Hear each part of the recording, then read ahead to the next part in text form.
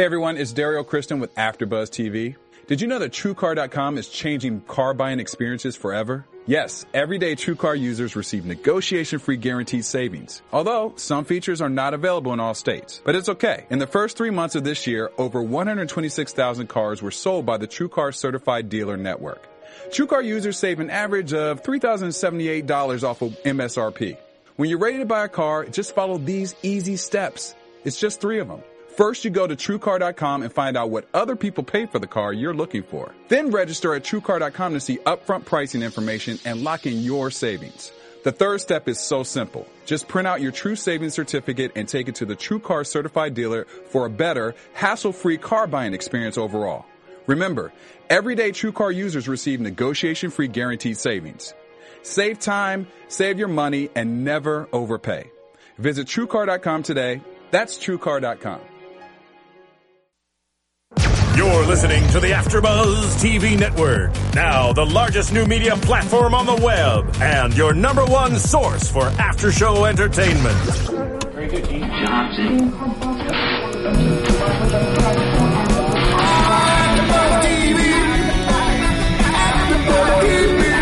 From the AfterBuzz Studios in Los Angeles, California, presented by Maria Menounos and streaming live thanks to Akamai Technologies, this is AfterBuzz TV's The Last Ship After Show. We'll break down tonight's episode and get you all the latest news and gossip. And now, another post-game wrap-up show for your favorite TV show. It's AfterBuzz TV's The Last Ship After Show. Hey everybody, welcome into the Last Ship After Show right here on AfterBuzzTV.com. We've got Season 1, Episode 8 today. 2 sailors walk into a bar. I'm your host, as always, Bobby DeMuro, joined by my panel, same people every week. We love them. Monty Bolanos next to me, and across the way, Marina Santos and Charlotte Broadbent. Ladies, hello. Hello. Now, we've got a very special guest today for you guys. If you watched this episode, which hopefully you did, or else you shouldn't be watching the After Show first, Cassetti was killed. Spoiler alert, Cassetti dies. And we've got Tommy Savas, who plays Cassetti in studio. What's up? How are you here right now if you're dead? You know what? We did a cross episode of The Walking Dead, and no. Second follow-up question: have you ever been asked a dumber question than what I just Absolutely asked? not. No, that was the worst ever. Cool. Yeah. Good start to the show. We are going to talk a lot about the show itself. We're going to talk a little bit later about some other stuff you're doing. You're filming a big thing that I want to talk about at the end, but let's start with Cassetti himself on the show. Before we get to this episode, talk about your experience filming The Last Ship. What's it like? Did you have any run-ins with Michael Bay himself? I mean, what's it like on set doing it? Michael Bay was there for the pilot. And his counterparts from Platinum Dunes production company were there for every episode, which was awesome. But I mean, mainly filming the show was, it was an experience all on its own that was one of my favorite things I've ever done. We shot on an active duty naval destroyer in San Diego, which without Michael Bay's help, there's no way we would have been allowed to do that, which was awesome. And one of the other cool things was all of the extras or background actors on the show were actually real men and women in the Navy, which was awesome. Oh, wow. That's cool. The good thing about doing a show about a virus that takes over the world, though, you don't need a ton of extras. That's true. That's true. Yeah. You don't need a ton. Theoretically, you may not need a ton of locations. Exactly. Talk about Cassetti a little bit. How did you prepare for this character? Did you do anything? Do you have a military background with people in your family? I mean, did you do any research? My grandfather was in the Navy. One thing that was really cool was the naval base that we were filming at in San Diego was actually where he served. Oh, wow. When he was in the Navy, so it was kind of touching. And for the research, what we did was we actually got to talk to real Navy SEALs and work with actual real SEAL Team 6 guys to kind of train a little bit of how we were doing it. And then the biggest part was because Michael Bay has such a relationship with the Navy and with the armed forces, we got the opportunity to work, like I said, with real men and women of the Navy and to talk to those kids and find out why they were in the Navy and how it affected their lives and things they've learned from it. That was the biggest thing. Yeah. To kind of hear their emotional story. And that's interesting to me because so much of this show is action, so much of this show is killing people and shooting and doing whatever. Yeah. But there is an emotional side. We see it a lot with a lot of characters. Totally. Absolutely. I mean, that's the thing is, I think with any good TV, it's not even, it's people just in different playgrounds. Whether it's you're on a Navy battleship or you're on Friends and you're in an apartment in New York City drinking at Central Perk. It's really about the people. And I think The Last Ship did a good job at that of making it about the relationships and how it's affecting each sailor, what's going on in the world. Now, I've got to wonder with you, you've been on a lot of different stuff. We could run down the list. You've guest starred on a ton of different major shows that we all watch. Is this... I don't know if you would call this like a big break or anything, but is this kind of your first thing where you say, okay, I established myself on a show. You're moving to a big second show now. Yeah. Do you feel kind of at home and this is the right path? Totally, yeah. I mean, this opportunity to do this show definitely, I feel like, took me a bit to the next level, for sure. And specifically the schedule of this show and how much work it was, I think that it was kind of like a boot camp for acting as well, which kind of got us all ready to move on to something else. What was the schedule of filming? How much did you film in a certain amount of time? We would shoot usually about 14 to 15-hour days every day. So we'd start work around 5 a.m. And go all night. And how long, what was the most amount of days that you worked in one place at one time? Well, we'd go down to San Diego and we'd shoot on that battleship for, I think our longest stay down there was 1 month. We were there every day shooting on that ship. How many locations were you at? We shot at the battleship, and then we had stages at Manhattan Beach Studios where they had the interiors of the ship that we shot at, but just those two. And Guantanamo and the other places you guys... Oh, no, right, yeah. Thank you. No, we shot up in Lake Castaic was Guantanamo Bay, and that was also the exteriors for the when they go to Puerto Rico, and then they shot like the botanical gardens, but still like a handful, like maybe like total, maybe like 10 locations, if that. Yeah. Wow. Yeah. It seems like it would have been a fun show to be on. Now, Tommy, please tell me... Let's bro out a minute here. Yeah, let's bro it down, buddy. Let's cut these girls out for a second. I don't understand the obsession with McSteamy. What's the big deal, right? So handsome. I'll tell you what the obsession is. What's it like working with a cast like that? I mean, him, Adam Baldwin, a ton of people who've done a ton of stuff. I think Charles Parnell's incredibly underrated. He's great. Charles. What do you glean from a cast like that? Do you just kind of hang out with them and learn stuff as they go? Totally. One of the coolest experiences, we were in San Diego, and after work, we went out to a bar, and it was Eric Dane and Adam Baldwin and Charles and the whole cast. Can you guys even imagine that? It was pretty awesome. The cool thing was, too, because you see such a big cast, we'd go down there, and there'd be like 15, 20 and 30-somethings, and then you'd have Eric and Adam, and you'd have Charles, kind of like, the big brothers, but just literally sitting around just talking about, like, Baldwin worked with Kubrick on Full Metal Jacket. Oh, wow. So it was like, tell us stories, and you just, I mean, it was like a master's class in acting, and I mean, all super cool guys, and like I said, I've worked on a bunch of shows before, and I'd say this group of guys definitely treated everybody like peers, and you didn't feel like they were, McSteamy and that was Baldwin. Please tell me you called him that. You know what? A couple times I did. He loved it. No, I was saying, is he cool about that? I assume he gets it. Yeah. If you catch him at the right moment, he's fine with it. But all super cool guys, and like I said, they were peers, and they treated us like we were just one of them, and it was awesome. Well, my condolences on season 2. You've got something bigger and better coming up anyway. Yes. So I'm sorry you're not coming back for season 2. I was really sad. I mean, over 5 months working with these guys and living in San Diego for half the time, and you become like a family. So I got emotional when I saw this episode, and I miss all those guys. So, yeah. Do you get the script all at once? Do you know episode 8? That is when it's No. gonna be over? So what happened was, I think we were filming episode 5 at the time, so it's rumor episodes, and I got a call from Hank, who's the creator and executive producer of the show, and first he starts off by acknowledging me and be like, "You're so good, we love you so much." That's how you know it's bad. Well, the funny thing was, me and Kevin Michael Martin, who plays Miller on the show, so we were both talking, we're like, listen, when our storylines start to take off, that means one of us are dying. So I finally get like episode 5, I'm like, I started, my arc's going, okay, what's going to happen? Get the phone call. Anyway, and he's like, we love you, but that's why we're killing you, because we feel like the audience is going to care about you, and they were cool about it. And it's definitely, it worked. Yeah. I was like, no! Awesome, perfect.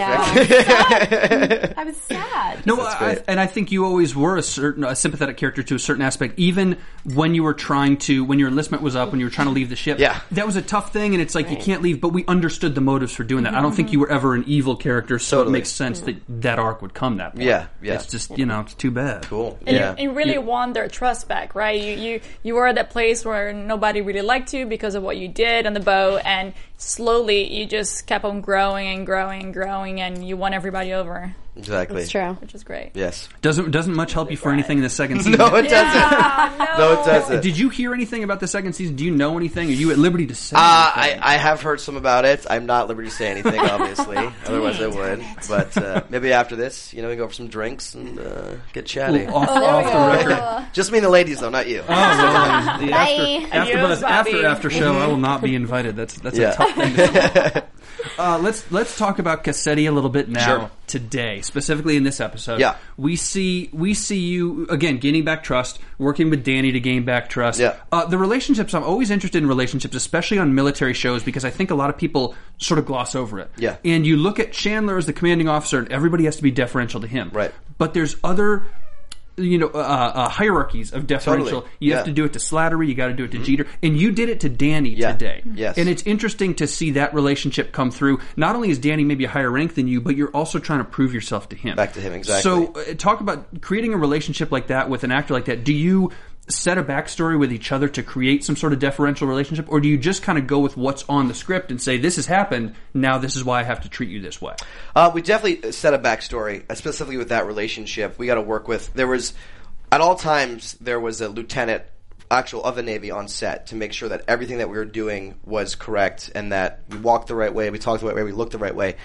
And we actually sat down with her, me and Travis Van Winkle, and to kind of understand that relationship, because you have a scenario where, he's a Navy SEAL and I'm an enlisted man, and I become part of the SEAL team. But yeah, it was interesting to figure out how that relationship would work because, again, you're also in the show in general, there is no Navy left. So all that's left is tradition and every sailor himself keeping that going. So hope that answers the question. But yes, we definitely had to sit there and figure out how that relationship would work.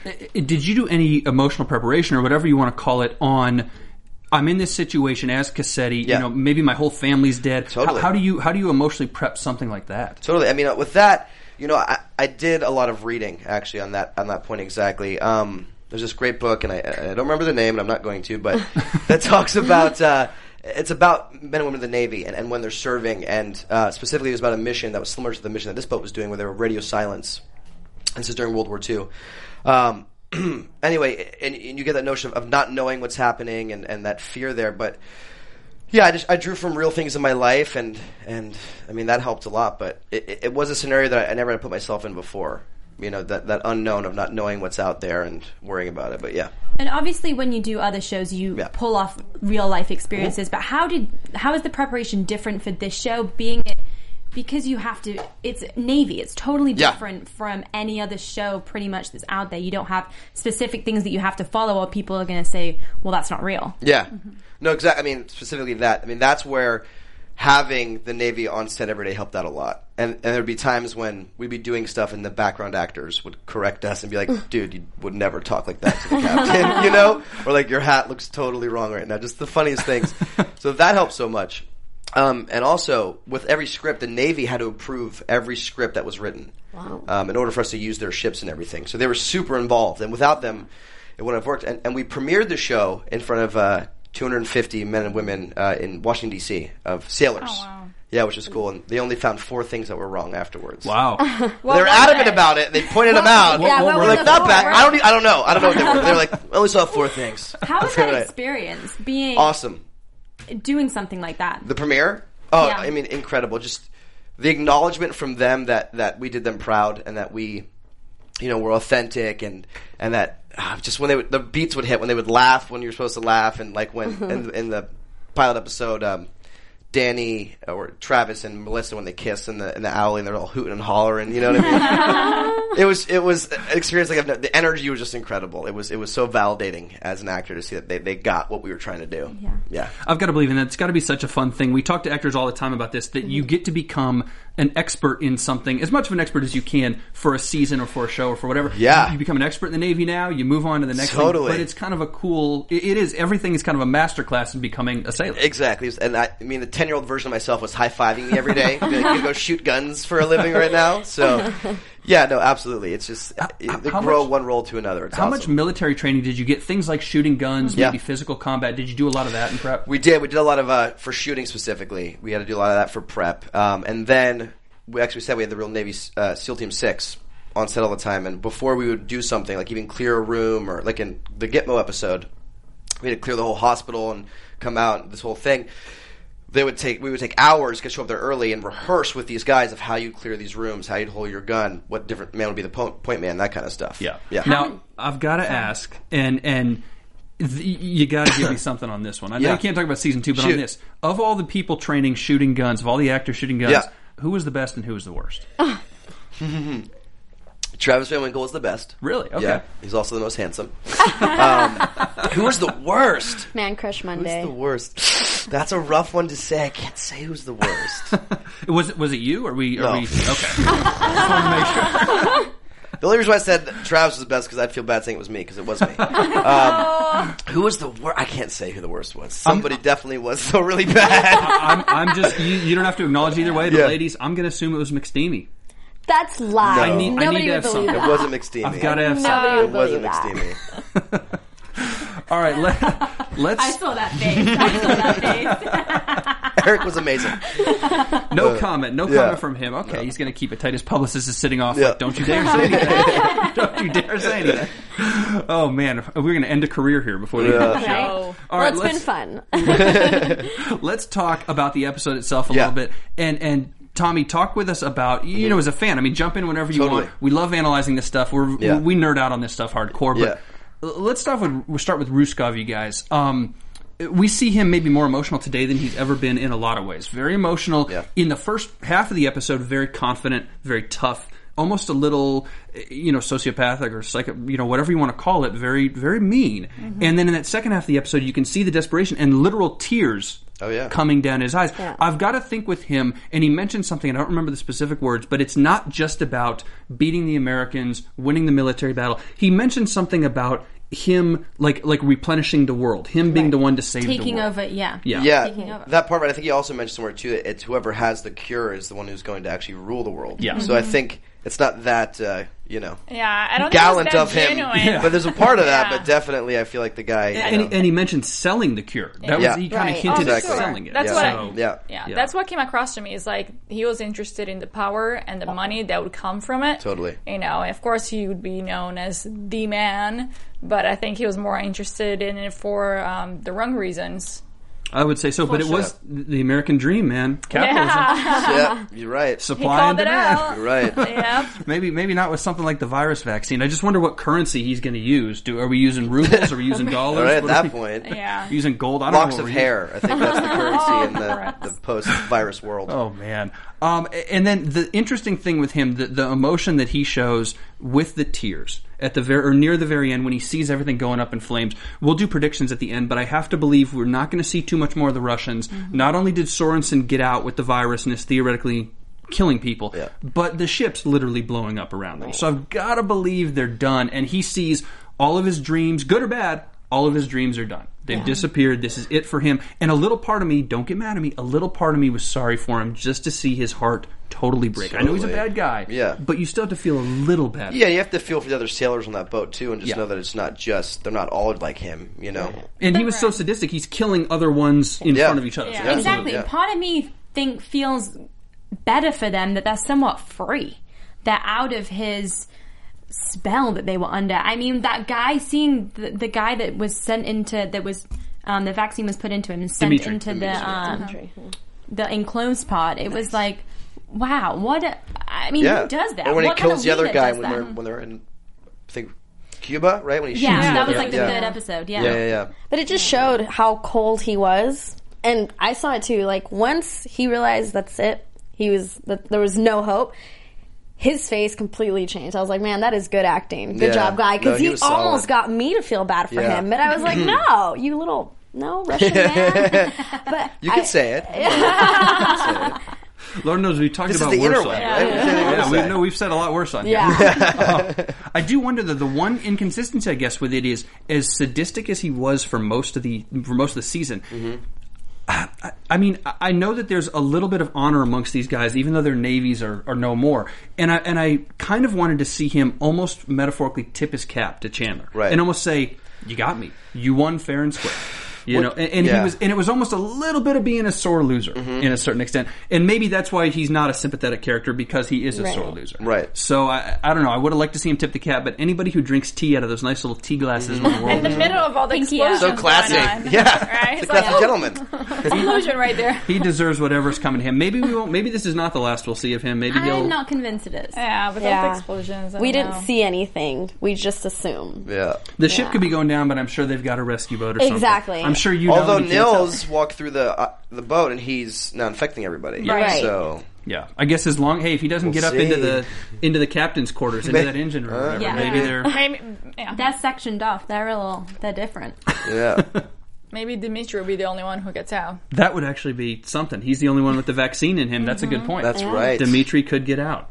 That's a great point. By the way, Dimitri begging for his life. This isn't incredibly central to the story, but I mean, crying like a baby. I'm not saying I wouldn't because I'm a huge baby, but Dimitri. You're also not in the Navy. Exactly. He looked a little tougher. He's in the Russian Navy. He's a big dude, crying like a baby the entire time. Whenever a gun gets pulled on him, I'm like, man, Ruskov, who do you have under you? Right. How tough are these guys? The world is ending. This is slim pickings. Yeah. That's what he has. That's all he has. But yeah, man, he really... I thought it was very interesting how he was so sure she did not have the vaccine, you know? How he did not want any of that vaccine in him or any of the virus when she injected him. I was like, man, you really don't think she has it. You're think tripping. any of them did. Well, Yeah. It was crazy. Well, I didn't think she was ever going to get it until she actually got it. So congratulations to Dr. Scott. Yes. She did it. Well done. Clap for her. I didn't think it was going to be this season. Having known there was a season 2. Right, you wouldn't have thought that. Yeah. This episode is not what I expected at all. I didn't expect Chandler and Tex to be back on the American ship. I didn't expect the vaccine to now exist. I thought it was going to be this season because the last thing I want to see in this season, the one thing we haven't seen yet, we've got to go to land. Real land, not Guantanamo Bay in that quick foray into... It's going to happen. There we go. Maybe it will. We've got to bury Cassetti at sea, and then we've got to go to, Virginia Beach or wherever they're trying to get back to. We've got to see some real land. So that's obviously coming up. But good for Dr. Scott. And the real question is, we don't know for sure that the vaccine works. That is also true. Yeah.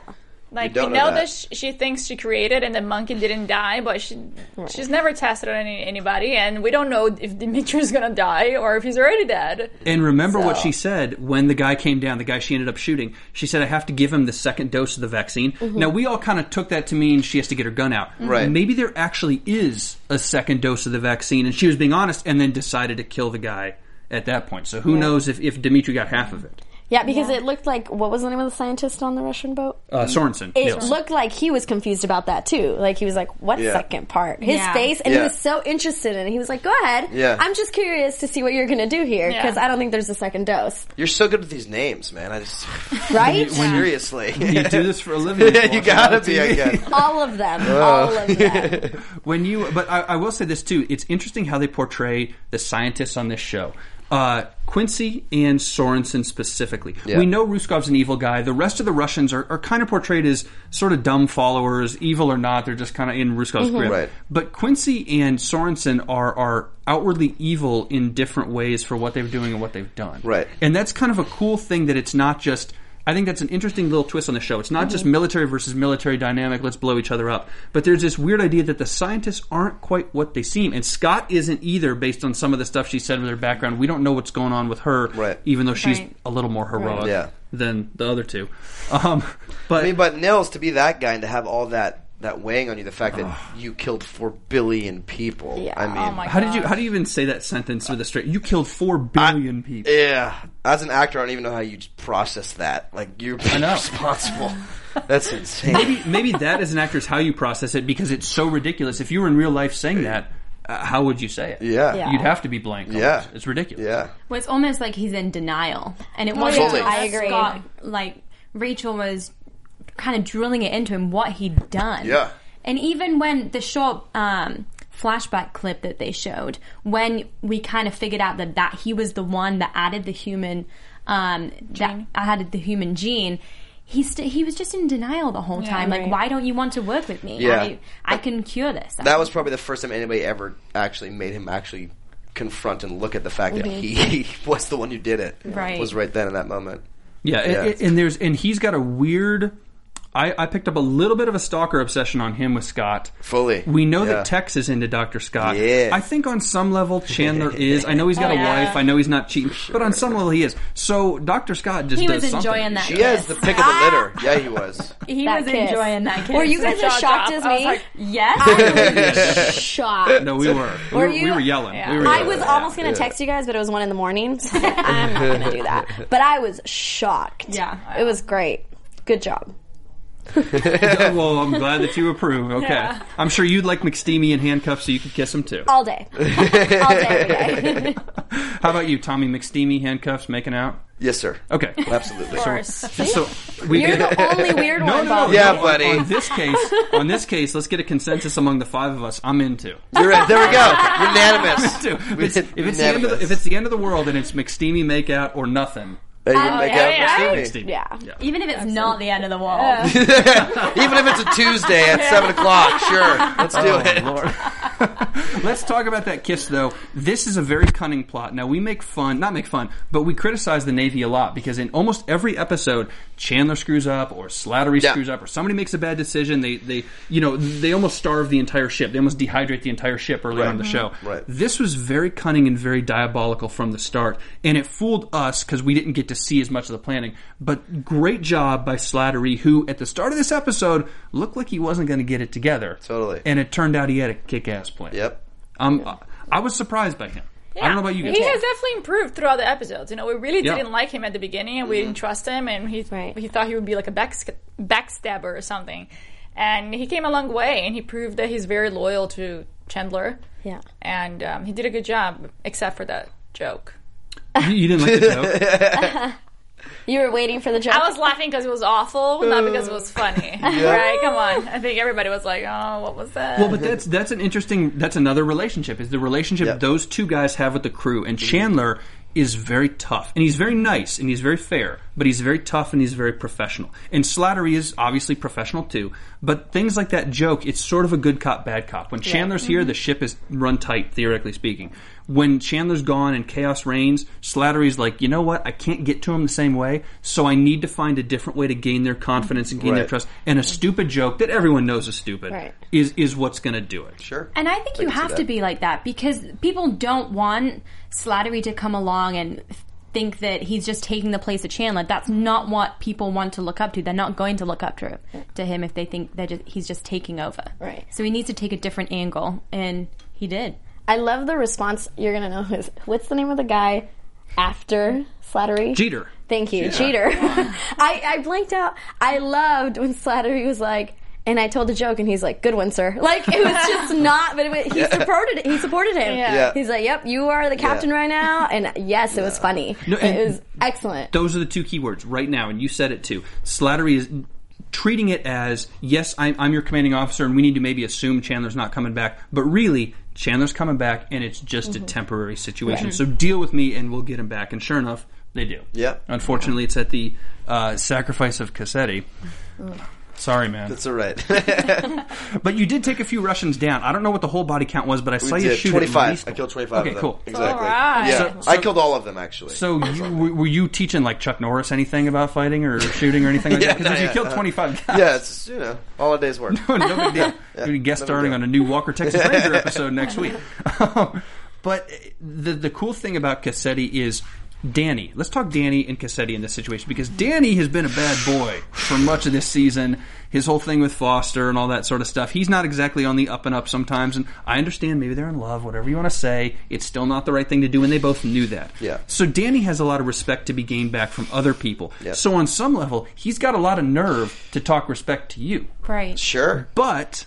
he does, and there is this dynamic of a Navy SEAL versus just an enlisted man, which I assume in your research, a SEAL, not to disparage anybody, but a SEAL has got to believe we have better training, we're a little higher than this. Exactly. There is a difference. They demand respect even if you're senior to them for what they do. Yeah. Yeah. I mean, think about it, too. Danny's been through a lot. Danny, lost in the pilot. Right. Frankie Benz. Yeah. And then lost the two other Navy SEALs when he sent them to go blow up the reef. That was his call. Yeah. So now, he sent 4 people on his call to their death. And he had his sickness where he literally was on his deathbed. Yeah. Yep, exactly. So he has been through a lot. Yeah. And then that whole situation with Foster in the boat when he wanted her to jump out. Exactly. Yeah, he has been through a lot. That could end up badly too. Yep. Yeah. So maybe he's not good at giving calls. Yeah. But that's kind of the point. Maybe he's not as good as he thinks he is, but he still has the audacity to demand respect from you. Sure. And it's you're kind of caught between a rock and I'm saying it like you actually are. Cassetti's kind of caught between a rock and a hard place. You have to respect him. You've got to go along to get along. Yeah. You have to. The mission comes first, and at the same time, you do want to prove yourself to him. But I got to believe a little bit of his like, dude, you screwed up some stuff in the past. Don't get too high and mighty with me right now. Yeah, I don't know if Cassetti was thinking that. I think he was blinded by what you were saying, just wanting to win back the captain's respect and the XO and the Master Chief. Yeah. Yeah, for sure. I did like to talk about a longer Cassetti story arc with you and Bacon and everybody else who was able to de-enlist and then came back. Yeah. That seemed like relatively a seamless transition. We saw the ceremony, obviously re-enlisting and stuff to kind of cap that. Yeah. But it seemed like after that there really wasn't an issue with anybody. I mean, they had that one moment in that, I think it was the next episode, where Miller's selling music to a chef. I'm like, hey, buddy. And the guy's like, whatever. And Miller's like, don't worry, it's cool. Yeah. So that was supposed to illustrate that. But yeah, soon after is when I go on we go save Patrice. So yeah. And I feel like if it had been any other situation that maybe those guys would have got a little bit more of a hard time, but because this is such a crazy situation that's going on and such a big mission that they're now having to deal with, that everyone's kind of just like, well... And I also feel like everybody could, to probably some extent, understand and go, I get that you want to leave. I mean, yeah, you're not in the Navy anymore, but...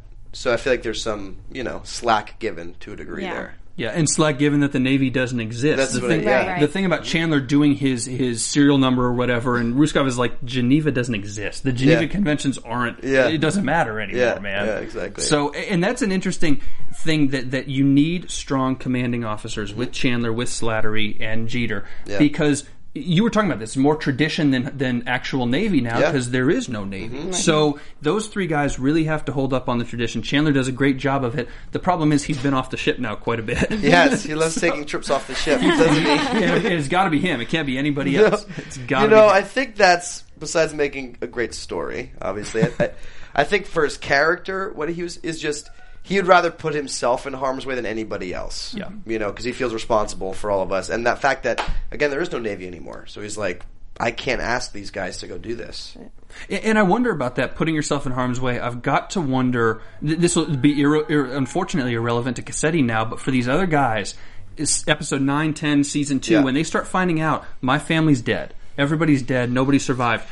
Ruskov said he has nothing left to lose. The Russians kind of have that attitude. Yeah. At what point do the Americans start taking that attitude? And not that they'll make bad decisions, but it will get a little more renegade, and they maybe will get a little more reckless. Yeah. I'm sure, because they're still hopeful right now, right? Exactly. A lot of them haven't been able to contact their families or see if they're alive. So want it or not, they're thinking, no, they're fine. Right. I will see them again. And once they get to land and they realize how bad it is and how they may have nobody, then things might change in their perspective of whether they want to continue doing what they're doing or just go on their own. Yeah, not knowing gives them hope. Yeah. That's what it is. Exactly. Or it slowly kills them inside, maybe. Maybe some of them would rather know. Maybe you'd rather just know good or bad, and then you can say, okay, now let's focus on what we have to do now here. Now we can deal with it. Yeah. But I don't think it's going to get, like you said, maybe season 2, episode 10, that's when it'll start to get like that. But right now, I think it's still kind of fresh to them. They're still like, we don't know. Let's not lose faith. Totally. At least not at this point. Yeah. Now, Tommy, I've got to ask you, because this is going to transition perfectly to our next character.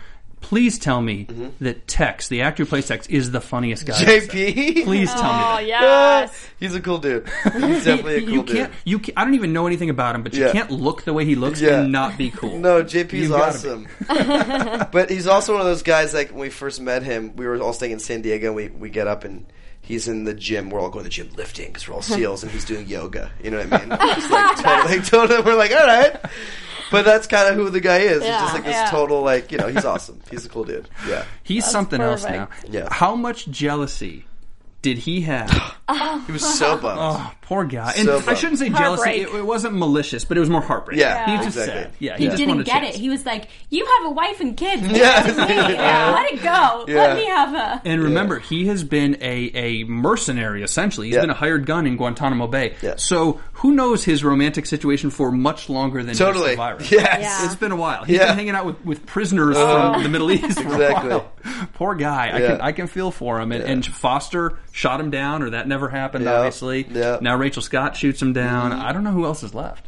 Well, technically we don't know that she shot him down. Right. Yeah. She had to do what she did to give Chandler the So number. you're saying there might still be a shot?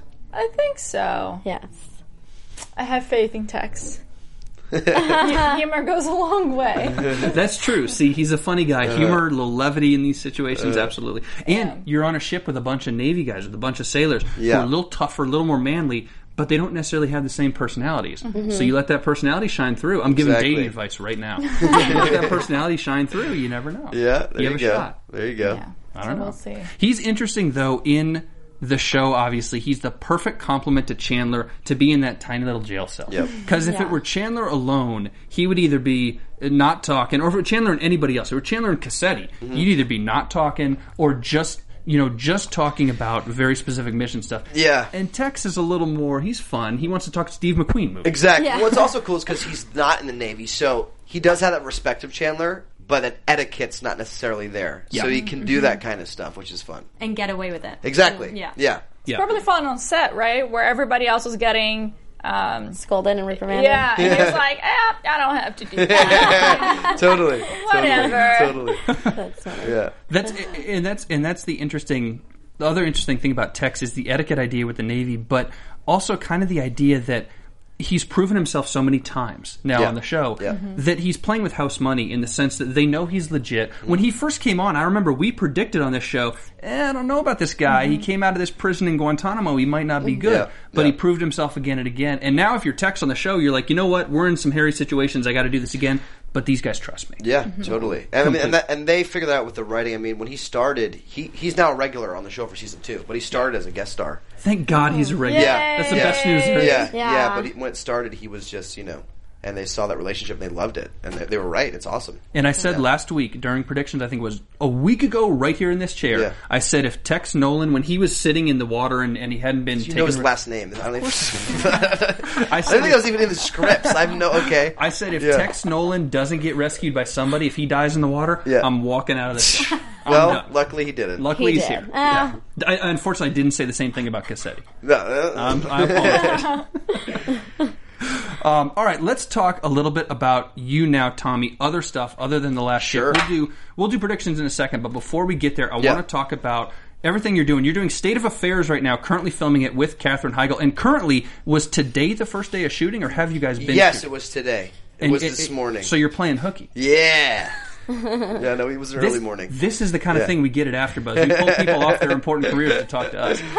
Talk a little bit about that. Katherine Heigl's a big name. I always think Knocked Up, one of my favorite movies. But she's been in a little show called Grey's Anatomy. Never heard of it. Yeah, she won an Emmy for it. I don't know. Not a big deal. With McSteamy. With from one Grey's to another. I know, right? Yeah. So have you guys traded Eric Dane notes at all yet? We totally have.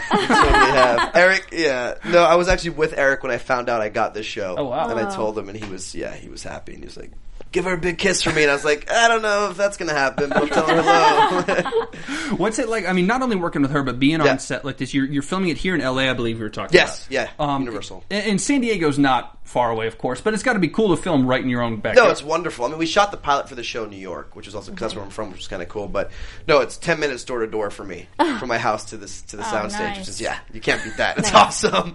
Talk a little bit about the character you're playing, what you're doing. It is, I will read the logline for you guys. A CIA officer plucked from the field to become the president's daily briefer, assuming responsibility for targeting America's most critical threats while navigating the unique lifestyle that comes with such a high-powered job. So it's going to be intense. It's going to be a romantic comedy. Yes, obviously. Exactly. Yeah, there's a talking dog. It's great. How long ago? Talk to us about the process of starting a show. I'm always fascinated by the timeline. How long ago did you find out? How much time have you had to prepare? And what's the future filming schedule look like? Yeah, so we started. We shot the pilot in February, end of March. We shot the pilot, and that was 3 weeks in New York City. And then we literally didn't do anything until today. So it's been, 6 months about? Yeah. Is that right? So that was cool. The pilot, literally, you find out kind of, and you have like a couple days to fly to New York and you start working. And everybody's kind of figuring out who they are as a character, what the show is. So the pilot's interesting. Because there's not too much room and time for you to develop a character yet. But what was great was we were one of the last pilots that were shot this pilot season, so we found out in early May, that we were picked up. Mm. So we had plenty of lead time to work. And one of the things that we all did was we went on a trip together to Utah, the whole entire cast, about 3 weeks ago. So that we could kind of, because we haven't seen each other in 5 months, and we have to be best friends on the show. So we're like, we should all go on vacation together and kind of rekindle, which was cool. This is just a cool job. Right? That's like to go on vacation in Utah. No, this is work. Trust me. Trust me. Have you ever done that before? Gone on vacation or done something prior? Never. No. And that was a suggestion of Catherine's to do that.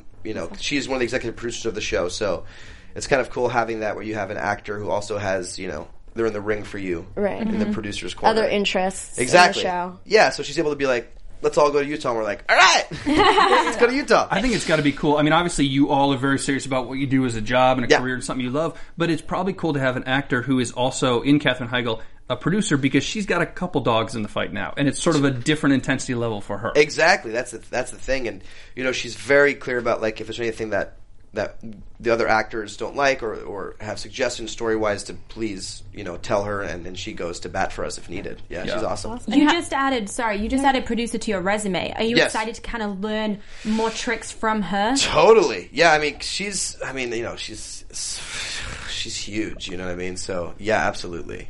I was just going to ask, how was experiencing Utah? Like, Utah? Yeah. Like, how was the trip? Like, it was can great. You tell us any stories? Vacation. Any crazy stories? It was pretty relaxed and adult, the trip. But, we rode horses. It was like going to camp. We literally, me and Adam, Adam's one of the actors on the show, Adam Kaufman and Cliff Chamberlain, we shared bunk beds. Oh my god. Yeah, like amazing. It was literally like camp. Like we all went to camp. It was pretty cool. So you go from lifting weights with a bunch of guys on a Navy set to sharing bunk beds. You sound like a 14-year-old. I'm not complaining. I like it. Yeah. Sounds good to me. Yeah, it was great though. We'll talk a little bit about your character, the show. I mean, obviously it's very early on, but what can we expect with that? Yeah, like I said, the show is, we play CIA analysts who are also briefers, and these are real people and have real positions in the CIA. Basically, the CIA is full of analysts, and they just analyze information from around the world, and they pass it up the lines to the hierarchy.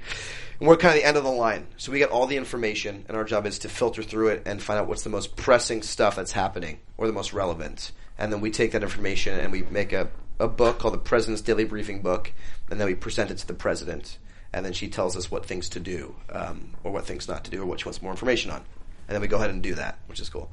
A female president? Yes, Alfrey Woodard. There you go. Yes, okay. Yes, girl power. Is it a prediction for the future? Maybe. Good one. I see where you're going. President? Maybe. I gotcha. Maybe. Sneaking it in there. Maybe. Are you tapping our phones right now? I absolutely am. Yes. Okay. Can you give me some insight on some text messages I'm going to receive later? Be careful when you go to sleep tonight. Oh boy! Next team is coming for you. Yes, oh exactly. no! Exactly. I'm so jealous. But one of the things was I got to actually go and visit Langley, the CIA headquarters, which was awesome. When they had to vet me for like a month, I had to do background checks, this whole thing, to be able to go, which was crazy. But I freaked out. I was like, "Are you guys checking my phone? I left my phone in the car. Look at my text messages, my web browser history." They already knew. They already do know. They really do. They know everything. But that was cool. That's the main way I prepared for this role. Is I got to go there for 2 days, and I stayed in DC for a week, and got to talk to all these real analysts and hang out with the CIA, which was cool. So you go from the Navy to the CIA. You're developing a lot of skills and a lot of knowledge that I think one day you're going to become a danger to. I guess so. Right? I guess so. Yeah. So just do a baseball movie. Might as well, right? Please, I know. So when does I know it's filming just started, but any idea when it's coming out? Yeah, November 17th. Mondays at 9 p.m. We take over for the Blacklist when they go on hiatus. Perfect. Yes. There you go. I think, and you guys talked about we are going to do that show on AfterBuzz. Yeah. We are. It was on the list. So well, good. I'll be back. So it's on Mondays. Yeah. Mondays at 9 p.m. If we don't see you on the 17th, yes, we're going to have a bone to pick. All right, Jordan. Hey. All right, let's do predictions right now. And Tommy, we're going to involve you in. Predictions for the rest of the season? Absolutely. That's not fair. I know everything. I predict you take a swim. Your body. Well, if you were to watch what's happening next week, you would yeah. have seen my body doing that, That's a you'd be correct. That's a stone cold prediction. Charlotte, let's start with you. What are you predicting? I don't think the Russians done. Okay. I think there's another strain of the virus that she doesn't have a vaccine for. Obviously, Beatrice gets sick, so something has gone wrong or something's happened for her to now get sick. Mm-hmm. Yeah, that's all I have right now. I think they're going to go to land, and it's going to be a little chaotic. I don't think they're ready for what's coming. You know, a lot of people are going to be coming out and wanting help, and it's going to be like too much, and they're going to try to push them away. You know, it might even cause some problems. I kind of agree with you. I just keep thinking that Dr. Scott, said that it's a mutating virus. So that's why maybe now Beatrice is getting sick, because maybe the virus is mutating and finding a way to, get her sick. I don't know. So I think there's going to be some troubles with the vaccine. Maybe not next episode, but next season. Interesting. And how do you produce a vaccine, like that much of the vaccine that's needed? Because they use her blood, right? They use Beatrice's blood. Yeah. Every day, just... Poor girl. That's a good point. How about you, Monsi? You guys both kind of took some of my predictions. I don't think the Russians are done, but not all of them. I think maybe like a couple of them. Ruskov, more essentially, I think he gets saved by a safety boat or a small boat or something. And I do think they're going to go to land and they're going to encounter another problem. Whether it's people, whether it's more information on the virus, but they're going to get to land and it's not going to be easy. Tommy, take it away. Anything you're allowed to maybe tease us with? I'll just say one of you guys isn't far off. Oh! Of course that's happening. I will say this is my prediction. It kind of ties into some of you guys, but the Russians, to me, are done. I think Ruskov and all those guys are done. But remember, there's one guy on that Russian ship who's not dying from the virus, and that's the guy with the virus. It's Sorensen. And I think he gets off the ship, finds a boat, something happens. We have not seen the last of Sorensen. I don't know what it means. I don't know if he's in a rescue boat in the middle of the ocean himself, and maybe it's irrelevant, but I think he gets off the ship. Technically, he comes from the Russian ship. So technically... there's this Russian survivor. Technically. But he's Swedish or whatever. Come on. But technically. Oh, man. All right. Hey, social media links and stuff like that. Tommy, let's start with you. Twitter, Instagram, you got anywhere people can find you? At Tommy2s on Twitter. And, no, that's wrong. Sorry. At Tommy Savas on Twitter. At Tommy2s on Instagram. His publicist is like, no, get this right. At Tommy Savas on Twitter. At Tommy Savas. All right, ladies, Twitter. You can find me at CharlotteB_TV or CharlotteBroadmanTV.com. You can find me on Twitter and Instagram at Rena Brazil. You guys can find me on Twitter and Instagram at Monsi Bolanos. And I'm on Twitter at Bobby DeMuro, on Instagram at Mr. Bobby DeMuro. Tommy, thank you very much for joining us today. This is a lot of fun. It's so fun. Please, if you see Eric Dane again, tell them that the ladies say hi. I will, absolutely. You got it, ladies. And if you see when you see Katherine Heigl, tell her I say hi. Okay, good deal. Good. There we go. That's it this week on The Last Ship, guys. We'll be back next week. We've only got 2 more episodes before the season finale. That's going to be a good one. So we will see you next Monday afternoon for more Last Ship. Good night. From executive producers Maria Menounos, Kevin Undergaro, Phil Svitek, and the entire AfterBuzz TV staff, we would like to thank you for listening to the AfterBuzz TV network. To watch or listen to other after shows and post comments or questions, be sure to visit AfterBuzzTV.com. I'm Sir Richard Wentworth, and this has been a presentation of AfterBuzz TV. Buzz you later. The views expressed herein are those of the hosts only and do not necessarily reflect the views of AfterBuzz TV or its owners or principals.